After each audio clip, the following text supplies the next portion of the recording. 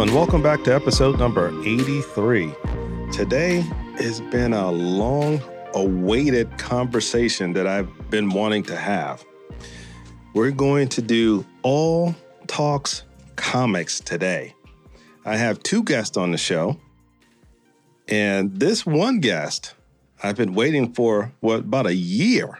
Going to be all comic book talk today. So who I have on to show today is Craig. You've heard him debate with our Skinwalker and our Sasquatch or Bigfoot or Yowie conversation we had. But we have George on the show. George is an avid comic collector, and I've been waiting for a year. And he's the first person that I've ever went to a comic book show, and I bought some comics. I haven't read all of them yet, but I found out how to collect comics because I watched his ass do it for about, 6 hours. So on the show today, I want to say hello to Craig. Hello. And then George. Howdy. So first off, we're going to start off with you, George. What got you into collecting and liking comics? Okay, let's go on back to, I guess, about 5 years old. June 2nd, 1989? Who? That's Sean.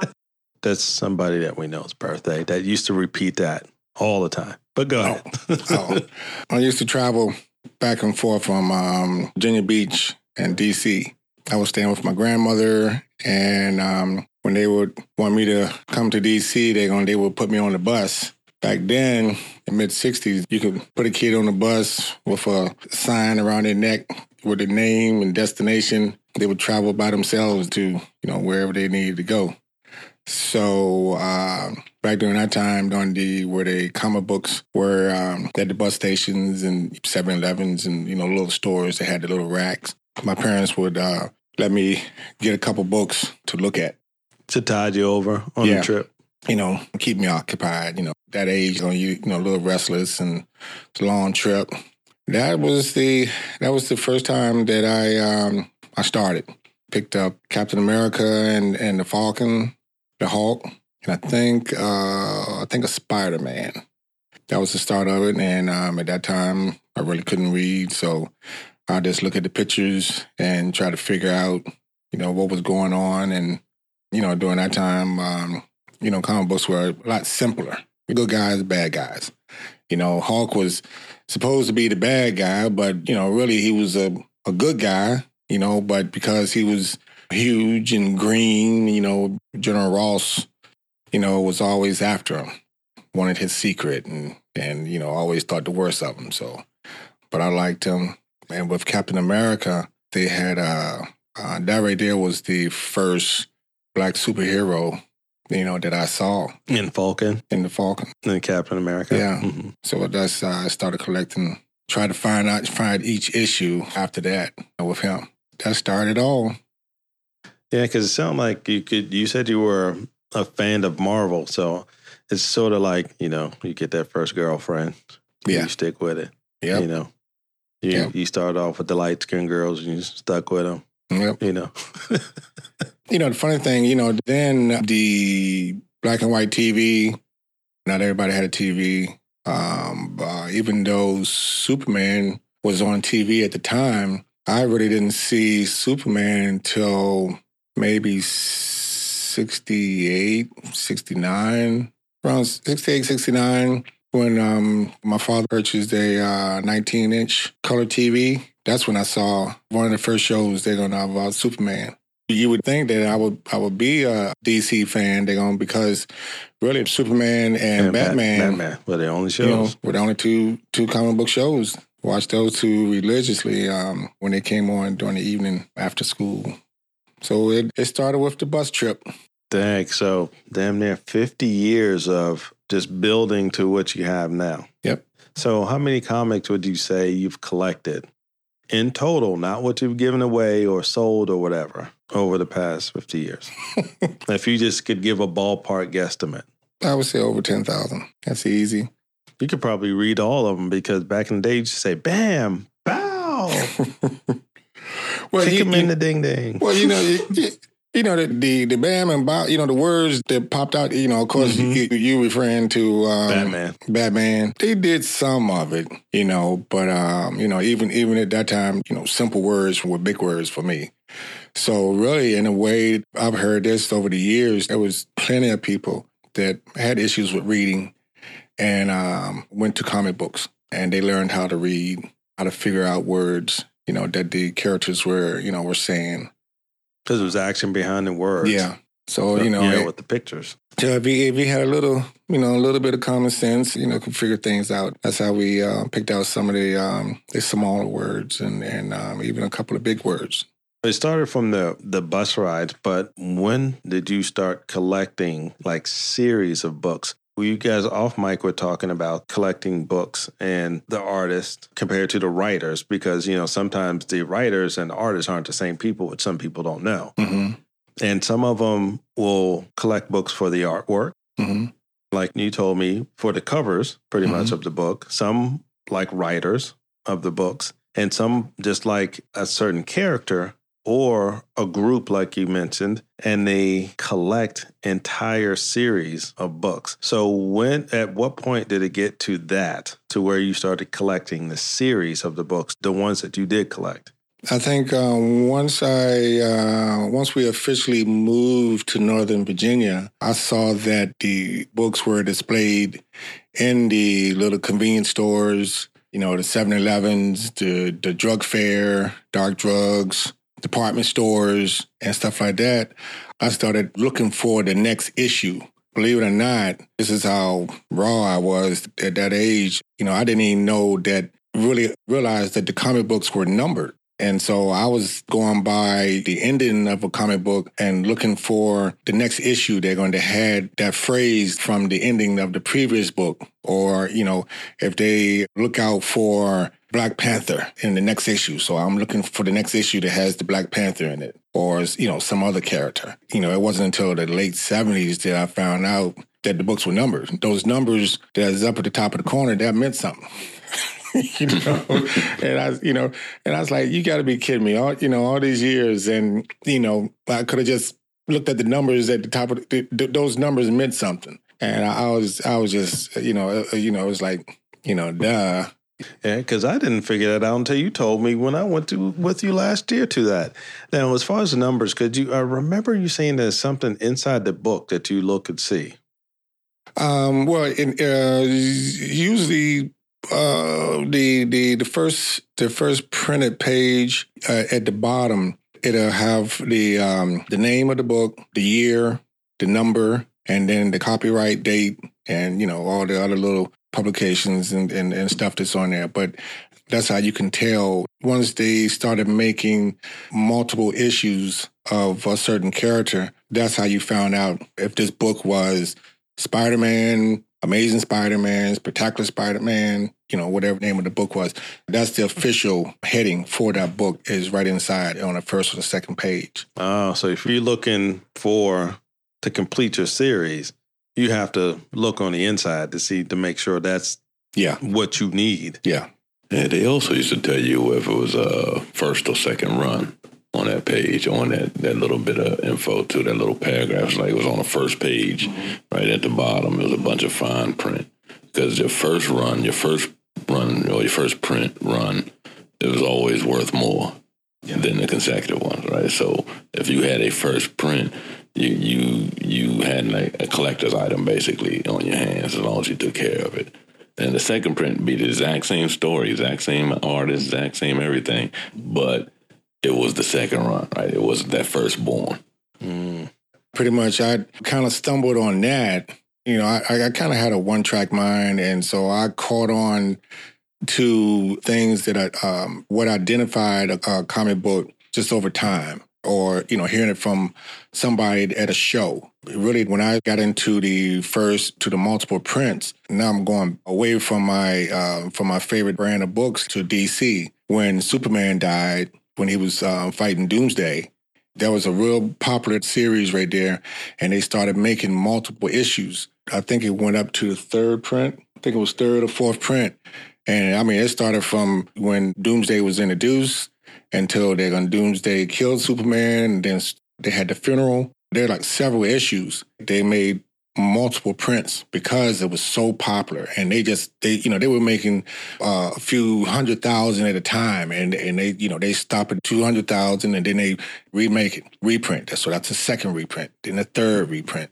So those wouldn't be worth as much as the first one. No, they were moving so fast, they were selling so fast that they had to make more. They were selling. They had to be selling because they got up to the third or fourth print. There's really only been a handful of books, that have done that. So, Craig, what made you start collecting comics? Collecting them? I honestly started collecting them because I had no idea what to do with it once I finished reading it. I didn't want to throw it away, right? So I just hung on to it. And then, one became 5, became 10, became 15. And I was like, yeah, I might want to put these somewhere. Because the first one I couldn't throw away. Right? One, because it was a comic book. It was different. It was neat. It was mine. I could afford it. My parents could afford it, right? So I kept it. It was colorful. It had colors in it.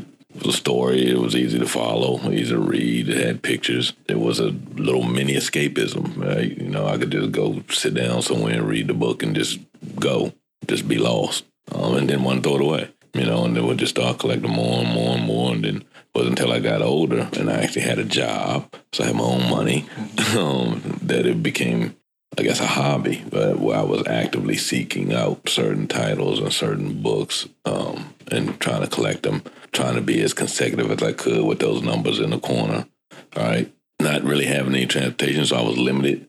And so, the 7-Eleven, I might pick up a book this week, go back next month, looking for the next number in that title series, and that particular 7-Eleven wouldn't have it. And I didn't have a way to get around, so it wasn't like I could go looking for it. So that's how I ended up with gaps in my collection. Right? I might have issue number 201, 202, 203. Then my next one is 208 because I couldn't find, 5 through 7 anywhere that I had access to. Yeah, and so I just started collecting that way, and just over time would keep them in this little different areas, just either in a drawer somewhere. And then when it got too many to be in a drawer, I found a box, put them in there. When it got too many to be in one box, they became 2 boxes and then 3 boxes, and they just moved with me everywhere I moved, to the point where it just became, a couple of big tubs. Like I still remember going down with my wife now, going down at the Container Store down here in Tyson's, specifically looking for something to put my comic books in. Because she was tired of seeing them in paper boxes, right? Just like the case of paper, the box of the case of paper would come in, like copy paper. I just had a couple of those boxes just stacked around with my books in them. Yeah, see, George, he's got the real deal, the crates on the plastic covers and the backboard and, all that stuff. Some of mine had those because in the beginning, the ones I had didn't have them. And, over time, some of my comics lost the covers because it was just 2 staples, right? Just 2 little saddle stitch staples that kept the book together. So I would lose covers, or a staple would come out, and then on the page, I'm just trying to keep the book together and not touch it too much. Then the poly bags, they started coming in the poly bags. Like, oh, okay, they help preserve it, right? But the way I was stacked them, they still get that curve. Then the backing came. Like, oh, okay, yeah, now we got the backing. It's great. Now I can keep them level. Right? They're all even. I ain't got to worry about the curl and all that. But I never went back and bought a bag for every book I had. But I did have some that had the bagging and the backing, because it just came along later on. So besides people that have been collecting for years and not going out to seek people's, whole collection, for people that would want to start like right now collecting comics, either one of you, any suggestions for people? Because like anything new, do you think that anything out there at some point would be worth investing in and collecting, not the old stuff, the new stuff? I don't. Unless they come up with a brand new character that no one's ever seen, I don't. Because everything that's out there now is already established, or is something that's been rehashed or reborn or rebirthed for something that's already established, right? We have 2 Spider-Man now for crying out loud. it irked me. It still irks me. I mean, yeah, great. He's Black and Latino, but he came from another universe. That particular brand didn't do well, so they closed it down, but that was a popular character, so they found a way to bring him into the main continuity. And it just, I think that was the last time that if you were going to get anything, like even they had a future version of Marvel 2099 series, right? They had a Spider-Man 2099 where his origin story was he actually had spider DNA mixed into his body with his DNA to overcome a drug addiction because he was drugged by his boss because he didn't want to do something he wanted to do. And so that's how he became Spider-Man in the future, right? And his body actually generated web just like a spider. He had spinnerets in his wrist. And I had the first issue of that. Was popular. And I was like, okay, I might got something here. Right? Then the 2099 line went away. So what about you, George? Do you think anything that's worth becoming a collector of any new stuff? Really, they're going to think that what I've been seeing is that a lot more people are leaning towards the writers, sketch artists, inkers, so the people who make the book, not so much the characters. The shows that I've been to, you have folks that, if it's good reading, some of these books are not really popular characters. It's just whoever the writers are writing good books. You know, it has a good plot, and they're collecting those.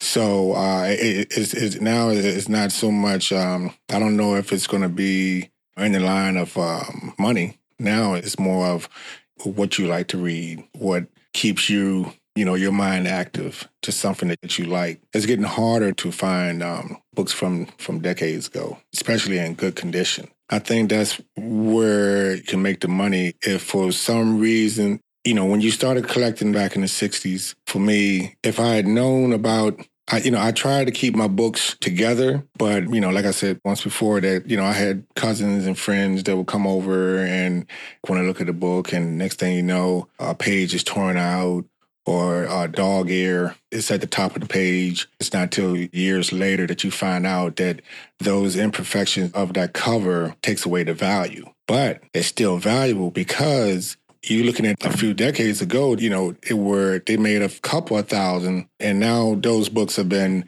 left in boxes that got destroyed. Their mother threw them away because you're gone. A few years ago, we heard that there was a guy that bought a house to flip, and when he went to demo the wall, Action Comic fell out of the wall that somebody had used as insulation. Action Comic #1 with the Superman on it. Because and that's before they became DC. Yeah. And because, because it was in the wall and it was preserved, it was worth millions of dollars. This guy just lucked in, but he already had tripled his money just from that book right there, being in that house. That particular book is very rare. It's only maybe 100 that are out there. So the only way, if you're going to make money off of you have to have a passion to just want to keep the comics if you collect. Or if you think you want to try to make money off it, you have to go purchase other people's collections and try to resell them, hold on to them for a while, and then resell them. That sounds like that's the only way at this time that you can make money off of collecting comics. But, most people that collect comics are just fans, like Craig was saying, fans of comics. Because, we've collected different things over the years that you're going to keep it. You try to keep it as nice as you can because you don't want to, you don't want to get it messed up. And then with people that are fans of comics, and comics was, I wouldn't say readily available, but you can go to the bookstores and stuff that and get comics from wherever. And like Craig was saying that, somebody like him, like now he didn't have the means to get these books, but if he kept his collection, he can go to all the comic shows and try to find the missing ones, like I've seen you try to do. Yeah. I'll tell you, then too, comics, the big thing was back in the day, especially during our parents' time, you're looking at the 40s and 50s, were sports cards. Sports cards, one, they're a lot smaller, they're thinner, they're easy to put in a shoebox. You can probably put at least 100 or so in a shoebox. I think they probably made covers, some type of plastic cover for sports cards way before they did comics. I think people thought that comics wouldn't be a big thing. That's why developing some type of protection for them was so late. You know, like I said, the plastic covers, that didn't happen until, I think, the late 70s and early 80s. Then it took another couple of years before they came out with a box that was long and narrow that held the comics. So now, you know, you have these long boxes. And at one time, I had 100 boxes full of comics on an average, you know, held anywhere from 300 to 400 books. And I hauled them jokers around for a good while. I don't know. I am curious, though, now. I mean, you can still find some print, but a lot of comics now online, like you can still purchase a subscription, but instead of getting an actual comic in the mail, you have access to it online. It's not the same. It's not the same, but I'm also wondering, I guess I could possibly even see how maybe some issues can become one of these NFTs now. And that's how you preserve it and keep the value of it, right? Instead of keeping it in a plastic bag and keeping it away from the elements and stuff, you now have this digital NFT comic that you keep, I guess, in the cloud. I'm not even sure how the NFTs work. I just, you know what I'm talking about? You ever heard the NFT? Yeah. Right? I don't believe anything on the internet. That can always be changed. True, but I'm just curious. I was just like trying to figure out what, you know, where it's going for the future. Yeah. Just like anything that you collect that's collectible, it needs to be original. It needs to have that rust to it, that old look, you know, the smell. You know, books have a certain smell, the feel of it, and just being able to turn the pages. Because you remember, some of those older comic books have the old advertisements in it. And, you know, some of them had the little cards in it that you found. And, you know, you look at some of the advertisements, Kool-Aid or some bubble gum or ice cream or something like that. X-ray vision glasses back in the day. You know, you send away. Sometimes you'll find comic books that the cover's intact, but the pages in the inside are cut out because kids did cut out those pages to get those X-ray vision glasses or, you know, or some other type of gadget. Speaking of, I've heard things like that. When there's like an imperfection in the book, like a cover, that somebody drew something different and they stop it and you only find like 10 of them before they figure out that the print was incorrect. Now, something like that, I've heard that would be collectors too. Yeah. Any type of mistake or alteration in a book is worth something because, you know, it's a mistake. It's rare. They didn't make a lot of them. Yeah, if you can find something like that, that's unique.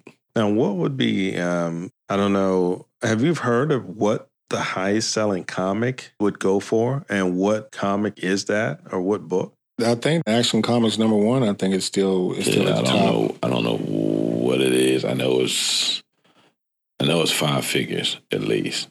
I can't remember what it is. At least 100,000. But yeah, it's either Action Comic or Amazing Fantasy, which was Spider-Man's debut. But one of those two.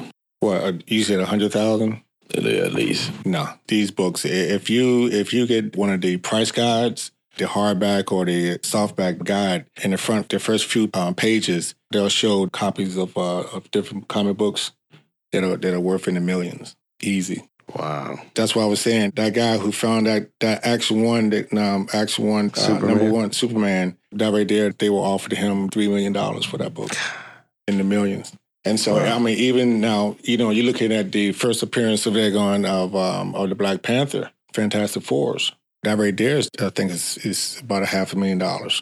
Wow. Yeah, wow. So, yeah, I'm telling you, I would have to, if I paid that much money for anything, it had to be sitting in front of me. Because ain't no way, like you were saying, NFTs, something online, nah. I got to be able to go, open a drawer, open a case, and see it right there. Now, I'll tell you something funny I just thought of when we're talking about the value of comic books. Y'all have seen The Accountant, right?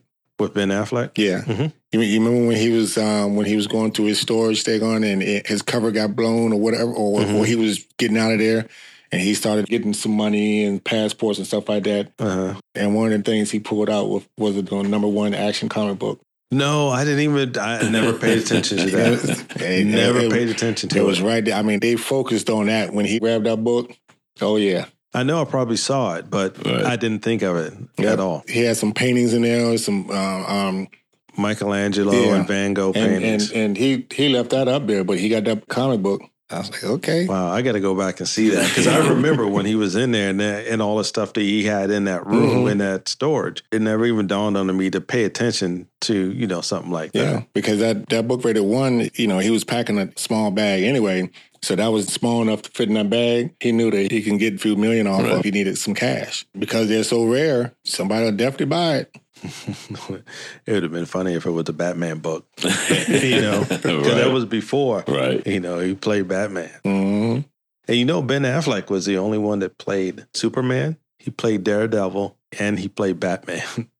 He played Superman? Yes, he sure did. That's what I'm trying to think. Yes, he sure did. Ben Affleck, when or what? And what was the name? Which one? I think it was like Tinseltown when he played, what's his name, Reeves. Christopher Reeves. No, not Christopher Reeves. George Reeves. George Reeves. Right. He played George Reeves. Right. And he played Superman. And they showed him in the costume when they were filming. Yeah. I remember he played Superman. Yeah. So, because he was actually portraying the actor that played Superman, but because the actor played Superman. And he was dressed up in a costume, too. The old school costume. Yeah, see, I don't count that. Because he didn't play Superman. He was playing the actor. He was doing a movie on the actor that played Superman. Yeah, right? so we'll give him Daredevil. Whatever. I wouldn't even claim Daredevil. Not as bad as that joint was. I know, and they had Elektra in there, too. Yeah. Yeah. Yeah, and it's the crazy thing. With them two, did they get together because of that film? I think it was because of that movie. Movie? And then, they went and made another movie with Elektra, Jennifer Gardner, and didn't make another one with Ben Affleck. Because it wasn't that good, so. X-Men didn't start off big on best. I mean, just because it was new and it kind of paved the way for the rest of them, they kept making them. I didn't like none of the X-Men movies, honestly. I only really remember the first one. I only remember that because it was somewhat new. Because I remember working at Champs. And we were having a discussion one day about an X-Men movie and who should play what character. And then lo and behold, like a year later, there's a live-action X-Men. I was like, who's Hugh Jackman? Because everybody's, Wolverine, got to be this person, got to do Wolverine. Like, who's Hugh Jackman? Now, I did say when we were discussing it, because we had no way of making this move, right? We were just throwing names around. We was like, it was myself and a couple of people. We did see Patrick Stewart as Professor X. And we had said someone else from Magneto. It wasn't that guy, Eric. But so I was kind of shocked when it seemed like, they must have heard us because somebody cast Patrick Stewart as Professor. But yeah, I didn't like those movies. What I'm surprised is they didn't continue with Sabretooth. Yeah. His character was good. They just, I guess, pick and choose what they want. He was in like maybe 1.5 films. 1.5? I believe so. But I know he was in there with Wade Wilson. That whole one when both Sabretooth and Logan or, Wolverine was fighting him on top of that thing. That was the Wolverine movie. Right. When Ryan Reynolds was Weapon X. Yeah. He's been playing Wade Wilson for a long time. Some people don't know that he was Wade Wilson for a long-ass time because he was in Blade. Yep, 3. That started all the way back then when Blade was came out. And then it rolled into, and that was terrible in Wolverine, what they did to him, though. But, to Deadpool. So it's been a long time. How long ago did that come out? The 90s? What? Blade? No. It's got to be early to mid-2000s. I think early 2000. Really? Yeah, because it's pretty old. It's not that. Yeah, but I don't know. I would go with the 90s. It's pretty old. Because Blade came out before the X-Men. Yeah, because that was the first of its kind. Yeah, Blade came out before the X-Men. And I was working at Champs in 96. And that's when we were having a discussion about the X-Men movie. Blade, I would say Blade was maybe early 90s. No. 98? 98. 98? Well, not early 90s, but it was before 2000. First Blade, told you. 90s, 98. First one. But I'm kind of upset right now with y'all too, because we're talking about the X-Men. Haven't mentioned the thing about Storm. Oh, Okay. Well, I was going to say I did not like Halle Berry's portrayal of it. No. I did not like that at all. Yeah, that didn't fit. That was just looking for too much star power for that film. I just didn't like the way she was portrayed in the movie, period, right? Because Storm is an Omega level mutant. Like, Storm is powerful. Mm-hmm. Yeah. Like, very, very, very, very powerful. And in that movie, they got her coming off as just a little helpless chick that can throw lightning bolts. I mean, yeah, I didn't like. Do you know they were considering casting Angela Bassett for that? Well, you know, Back then? Yeah. Again, the thing that I'm trying to understand of picking popular actors and stuff, just try a little harder to find a actor as close to the character. And once I found out that Storm was at least 6 foot tall, and, you know, here it is, you got this little short person that's 5'6". Not only that, they picked one of the lightest skinned black actresses in Hollywood to play her. Was Storm light skinned? Storm was from Africa, straight from Africa. Not African American. She was from Africa. She was an orphan from Africa.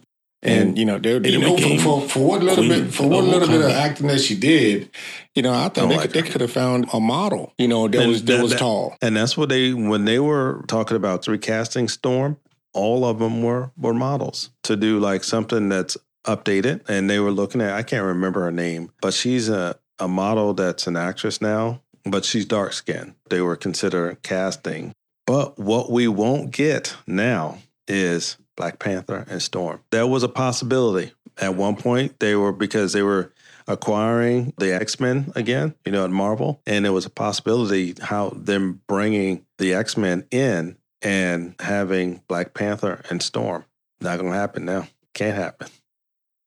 Well, that right there was, believe it or not, a popular series too, with the X-Men bringing Black Panther in there. Well, the way that they do the movies in anyway, I mean, they could do it. She wouldn't marry T'Challa, but the hell, they haven't really been sticking to the. But I don't think they'll do it. I think they'll source of stuff now. But yeah, I mean, I don't think they would, but Hollywood could do it. I think what they're doing is they're bringing Professor X in as the Illuminati, not the Illuminati, it's Illuminati. But I think that's where they're pulling Professor X in first, and they're pulling Wolverine in at some point too. So I think with the X-Men, those are the two people that will appear first, besides Juggernaut being in Deadpool. But I think those are the two that they're pulling in first to make people aware that the mutants were there when, you know, all this stuff was going down with all the other superhero in New York and all that stuff. And they're going to say Wanda had something to do with people not knowing about the mutants. She was a big part of the Avengers when they first started. Yeah, she married the robot. Yeah. Which blew my mind when I first found out, because I had no idea in the beginning Vision was an android. Yeah. And I was like, how did she marry a robot? How did that happen? The Illuminati had Professor X, Shuri, Black Panther, Black Bolt, Magneto, Marvel. You don't remember the Illuminati? Yep, Illuminati Comics. Illuminati. Yep, and Iron Man. It was in New Avengers. New Avengers number 7, July 2005. You said Avengers number 7? Mm-hmm. What volume? I don't know. It said Avengers number 7. What year? July 2005. Okay. And they're not bringing the Inhumans in either.